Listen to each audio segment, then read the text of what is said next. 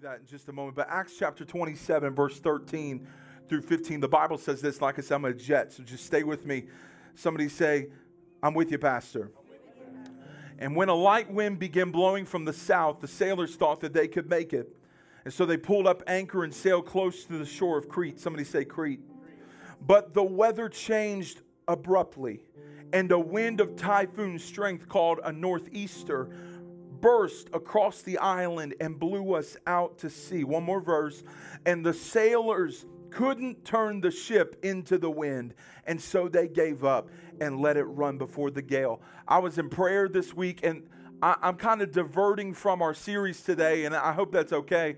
It don't matter if it is or not. I'm the one with the microphone today, amen. But I heard the Holy Spirit in prayer this week. He said, I want you to tell the people they're going to survive the storm. So I want to preach to you today on this subject, surviving the storm. Look at your neighbor and say, you're going to survive. I don't have a boo-boo for you today. I want you to look at your neighbor as serious as you can and say, you will make it. You will survive. Come on. Holy Spirit, thank you for your presence this morning. Thank you for your anointing. I pray that you would speak to us what your Spirit is saying. God, say it in the natural today. Lord, help me to yell to them what you've been whispering in my ear. In Jesus' name, and everybody says, amen. You may be seated. Y'all, when I was growing up, I didn't want to be a pastor. I had no desire to be a pastor. I had no desire to preach. I didn't want to hold a microphone, none of that. The furthest thing I wanted to do was be a pastor. It was terrible. Nothing in me wanted to be a pastor. And many of you may be thinking, oh, well, what other area of ministry did you want to be in? I didn't want to be in ministry. I wanted to be a meteorologist. It's a big change, isn't it? I wanted to be the weatherman. And I would get up in school sometimes and do these weather presentations that the teacher didn't ask for. Y'all know kids like that? Come on. I would get up and do presentations. I wanted to be a meteorologist.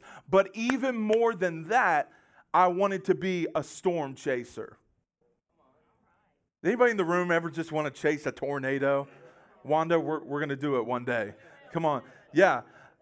I'm ready for some tornadoes to hit Bowling Green in an unpopulated area so I can get in my minivan and chase it in Jesus' name. I always wanted to be a storm chaser. I always loved weather, and I loved the science behind the storms and tornadoes and all of that. And I watched the movie Twister when I was 5 years old. And it wrecked me for chasing after storms. You mean to tell me that people are going to pay me to chase a tornado? I'm in. Let's quit near church. Let's quit the ministry. No, I'm just playing. I'm going to go chase some tornadoes. Let's go. Let's do it. Y'all want to go? How many of you in the house would do that with me? Come on, let me see it. Yeah. No. Pastor Faye is terrified of storms. Terrified. I mean, a little rain and thunder is just, it's the thunder. It's awful. It scares her to death. But I love storms. I love storms. Now, obviously, as you can see today, I'm not a meteorologist. But what I learned in my obsession with the weather is this. If you're taking notes, write this down. Storms are inevitable. Storms are inevitable. You cannot escape them. You cannot and you will not escape a storm. There's not enough money in your bank account. There's not enough security in your personality and who you are. I don't care who your friends are. I don't care how many people you know. I don't care how many connections you have. I don't care if you can do the swipe up link on Instagram because you have so many followers. None of that means anything when it comes to the storm. Because storms are inevitable. Now, if you're like me, I consider myself someone who is intellectual and I like to think about things and think about processes, and I'm a geek. You can't outsmart a storm. You won't do it. Your intellect cannot outsmart or outrun a storm because storms are inevitable. Now, unfortunately, in our Americanized version of the gospel, we teach a Christianity where nothing bad ever happens to you. Come to Jesus. He's going to take care of all your problems, and you're going to be your best self now. This is not the Christianity that Jesus taught. In fact, he said that one day they're going to pull you up and kill you because of my name's sake. That don't sound like walking through the tulips to me. This is not the Christianity that Jesus taught. When you get saved, nothing bad is ever going to happen to you because God loves you too much to ever let something bad happen to you. And that's why we have Christians on Facebook saying, Pastor Andrew, I'm being persecuted. Really? What's happening? Someone talked nasty about me on Facebook. I'm being persecuted. You know what I'm saying? I went into Facebook jail. I'm being persecuted. Come on, am I talking to anybody today? Let's talk to the people in China. Let's talk to the people in Iran. Let's talk about real persecution, y'all. This isn't American persecution where somebody talks bad about you because you believe a certain way or because you're vaccinated or not vaccinated. Am I talking to anybody in the house this morning? Come on, that's not real persecution. Let's look at real persecution. Let's bring some people from China, from Iran, where they're having to meet underground to talk about Jesus. The people that get just as excited about a box of Bibles as we do about a fresh pair of Air Jordans. Am I talking to anybody? Come on. Serving Jesus doesn't mean everything is going to go well. In fact, I would dare to say this, that God likes to use storms. God likes to use storms. Why? Because God loves you too much for you to stay the way you are right now. I'm going to say that again. If you're taking notes, you should write that down. God loves me too much for me to stay where I am right now. And what God does is He will use a storm in my life to change me and to grow me. God wants to use the storm. Somebody look at your neighbor and say, God wants to use the storm. And you may be like, Pastor, show me that in the Bible. Okay, I will. Jesus is baptized at the River Jordan by his spiritual father, John the Baptist. And the Bible says that as soon as it was over, he went and did ministry. No, that's not what it says. It says that the Spirit led him into the wilderness. We don't like storms. We don't like wilderness seasons. But for Jesus, it wasn't the devil that brought him there. It was the Holy Spirit.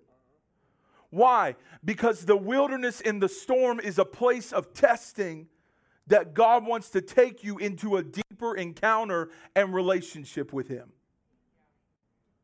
God wants to use the storm. Somebody say, God wants to use the storm. And if we aren't willing to be tested, get this morning, then we're not willing to be like Jesus. I'm going to say it again. If we're not willing to be tested, then we're not willing to be like Jesus. And here in our story today, the Apostle Paul is being tested. I didn't read you the whole thing this morning because it's like 50 verses and we would have been here all day. But some context is Paul is on his way to Rome. He's been arrested and he's going to be tried. And the Lord tells him, Paul, I'm going to send you to Rome because I want to put you, and I'm paraphrasing here, I want to put you in front of important people to share my gospel. Now, if that happened to us in America today, if we got arrested for the sake of the gospel, we would dishonor and go on Facebook and talk bad about the people that arrested us, when God would want us to use it for His glory. Come on. God wants to put us in front of important people, and if it means being arrested, so be it. Come on. I know that's not a popular message, you know. That's not popular. You mean I may be arrested for Jesus? Who knows? But Paul is on his way to Rome. And on his way to Rome, they encounter a storm. And if you read it in an older translation, the storm was so intense that it was given a name. Now, in our translation, it's northeastern. But in the old translation, it was Euroclydon. Somebody say Euroclydon. You just learned a new word today. This storm was so intense that they called it Euroclydon. Euroclydon. And the sailors could not handle what they thought they could handle. Because how many of you know when we go through storms in our life, we think we got a handle on it? It's all right because there's enough money in my bank account. Why is it that we think money's the answer to everything? If I have enough savings, it'll be all right when the storm comes. There's not enough money in the world to get your kid off of drugs. There's not enough money in the world to get you not depressed and not anxious anymore. Who am I talking to this morning? When your baby is sick in the hospital, there is not enough money in the world to save that baby. And they thought they could handle the ship, but the Bible tells us in verse 14 that the weather changed abruptly. Because get this, storms will come at you when you least expect it. Life's good, everything's good. Spending a weekend at the beach at Barren River Lake State Park. Come on, somebody. Everything's good. My marriage is good. My kids aren't crazy. I got money in the bank. It's good. And then boom, a storm arrives. That's how life is. And verse 15 tells us that the sailors could not turn the ship, so they gave up. So I'm going to ask you this morning, what do you do when the storm is so intense that you can't do anything? What do you do when the very thing that you found security in is no longer taking you in the direction that you thought it was going to? What do you do when the storm arrives and you get uncomfortable? Because you see, this morning, storms will produce a desperation in your life. I know people, when they get in the storm, they start doing anything and everything to get out of it. Even the sailors did this. The Bible tells us that they started throwing everything overboard. Now, can you imagine, just think with me for a second, if a storm arrived in your life and you just started taking stuff out of your house and throwing it out onto the street? That's the kind of desperation these men were in. They thought, if I can just take some things off of my load, who am I talking to this morning? If I can just throw some things overboard, if I can just get a little more comfortable, this storm will be easier to go through. And so, put this verse up there if you can, verse 20. I think I told you to put that one up there. The Bible says, the terrible storm raged for many days, blotting out the very sun and the stars. Can you imagine this kind of storm that is going on for so long that you can't see the sun for days at a time? And you can't see the stars until, get this, at last, all hope was gone. Y'all, I've been through some storms in my life when all hope was gone. When I did not know how I was going to make it. When I did not know how the struggle was going to end. Am I talking to real people this morning? I was in a place where there was no hope. And in verse 21, the Bible says this, not only did they not have hope, no one had eaten. Now, it's bad enough when you're going through a bad situation. But when you got to be hangry too, come on. Does anybody know that term? It means hunger, anger, hangry. I'm a very hangry person. You need to feed me or I'm going to get mean real quick. Come on. So they're not only in a storm, they're not eating. And so finally, Paul called the crew together and said, men, because listen, earlier in the story, Paul said, you don't need to do what you're doing. You don't need to, there's a storm coming. There's a storm coming. And he said, Paul is so savage. Man, you should have listened to me in the first place. Don't do that to people in a storm, y'all. Because how many of you know sometimes we bring storms upon ourselves?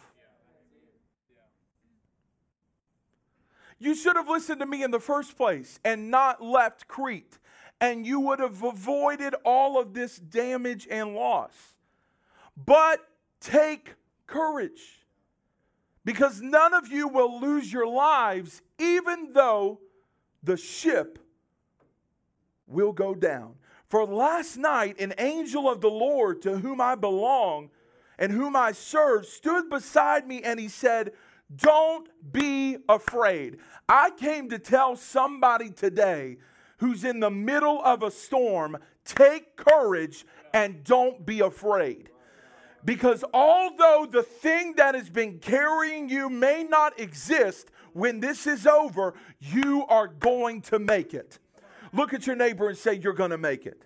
Come on, look at your other neighbor and say, you're going to make it. So take courage. Don't be afraid. The ship may go down, but I'm not going down with the ship. Come on. My house may get taken, but I'm not in the house. Come on. My marriage may split apart, but it's all right because the ship's going down, but I'm not. Because I am going to make it. Don't be afraid, for surely you will stand before Caesar. What's more, God in his goodness, this is powerful, has granted safety to everyone sailing with you. So take courage, for I believe God, and it will be just as he said. But we will be shipwrecked on an island.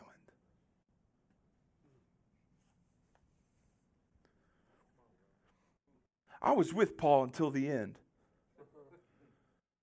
Yeah, the ship's going down, but we're going to make it. We're going to make it. We're going to make it. We're going to make it. But you will be shipwrecked on an island. You see, God wanted to bring Paul to an island called Malta. You probably know the story. It's the one where he gathers the wood together and he puts his hand in, and the viper, because of the fire, comes out and attaches itself to him. You all know the story? And because of it, the whole island experiences a move of God. Healing, signs, and wonders. So my question for us today is this. Are we willing to be shipwrecked to see a move of God for someone else? Are we willing to be shipwrecked for an unexpected move of God? Because here's the thing. You think that God put the thing on you. That's not how it works. God wants to use the thing, the storm, the trial, the test in your life to bring glory to himself. God didn't put cancer on you, but it sure didn't get by him. He wants to get glory out of it. Oh, come on. God wants to get glory out of your situation. I remember when Pastor Faye lost her job because of COVID, and I thought, my goodness, what are we going to do? But God wanted to use that situation to get us into the very building we're standing in. You see, if you don't hear anything else I say, hear this morning. God has a purpose for every storm. God has a purpose for every single storm in your life. And sometimes God wants to use the storm to take your ship down. Stop crying over the people you lost in that storm. Maybe God did it. Maybe God used the storm to separate you from the people that were taking you down in the first place. Come on. Stop crying about the house you lost because of the storm. Come on. Stop crying about the job that you lost because of the storm. God has purpose in every single part of the storm. Come on, God has purpose for me to grow in the middle of the storm. And the ship may go down, but I'm not going down. The ship may go down, but I'm not going down. I want to tell you, come on. I want to tell you this morning, you're going to make it, boo-boo. I know it stinks right now. I know it's hard right now. I know you're tired of the rain on your face right now, but you are going to make it. I know the weather forecast is your demise and your failure and your marriage falling apart, but I hear the Holy Spirit this week. I heard him say, tell them they're going to survive the storm. The ship's not going to survive, but they're going to make it. Come on. They're going to make it. They're going to make it. Come on. I feel the Holy Spirit to tell you this morning, you're going to make it. You're going to make it. Give him some praise right there if you know that you're going to make it through the storm. I'm going to make it. And the Bible says in verse 30, then the sailors tried to abandon the ship and they lowered the lifeboat as they were going out to put anchors from the front of the ship. But Paul said to the commanding officer and the soldiers, you will die unless all of the sailors stay on board.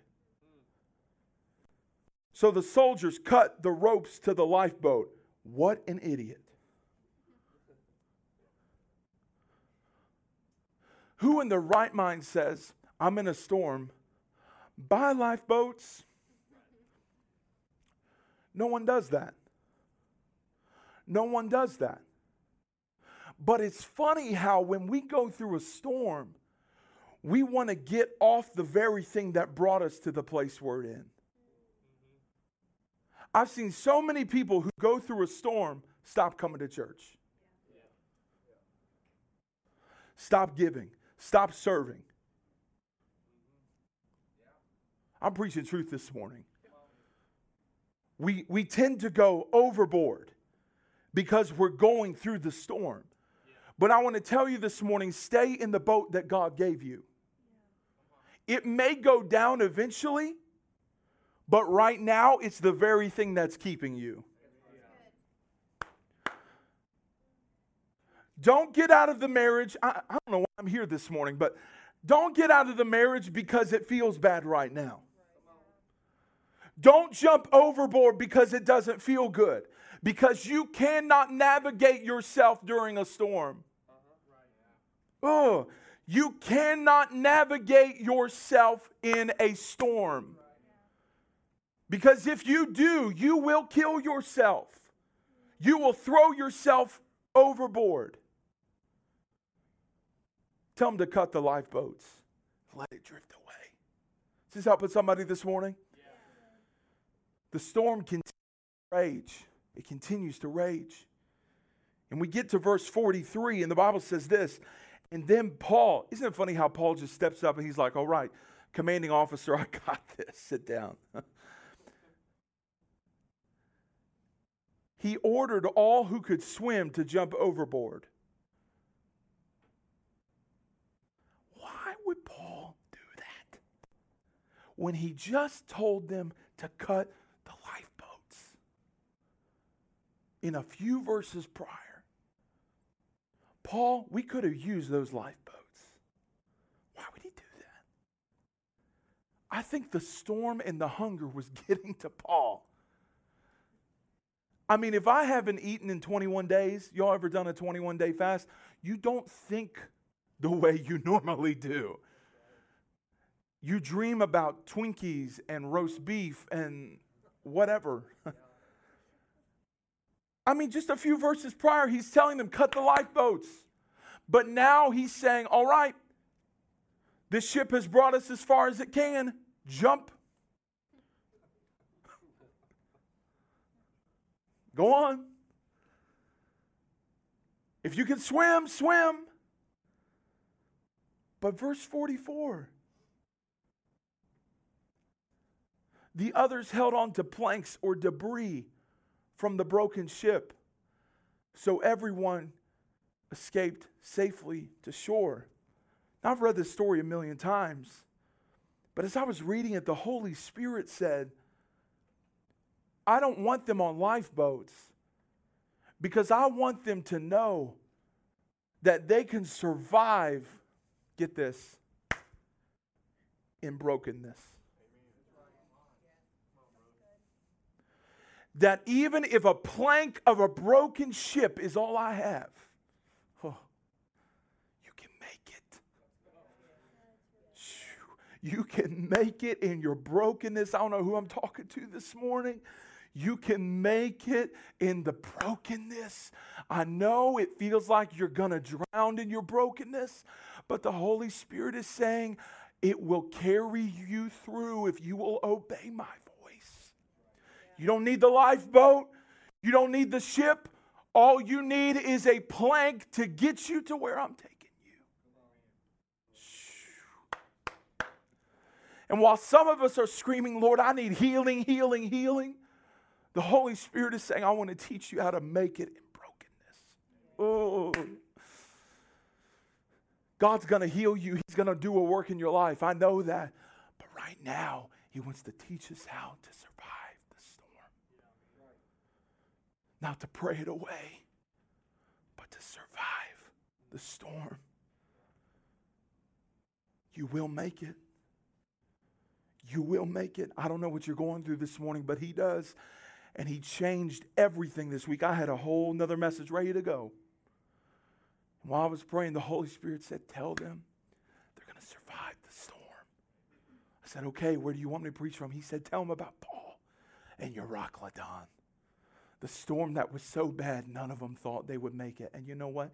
They did. And they had revival on Malta. And Paul appeared before the kings of Rome. Because God doesn't want to use the storm to take you out. He wants to divert you to do His will.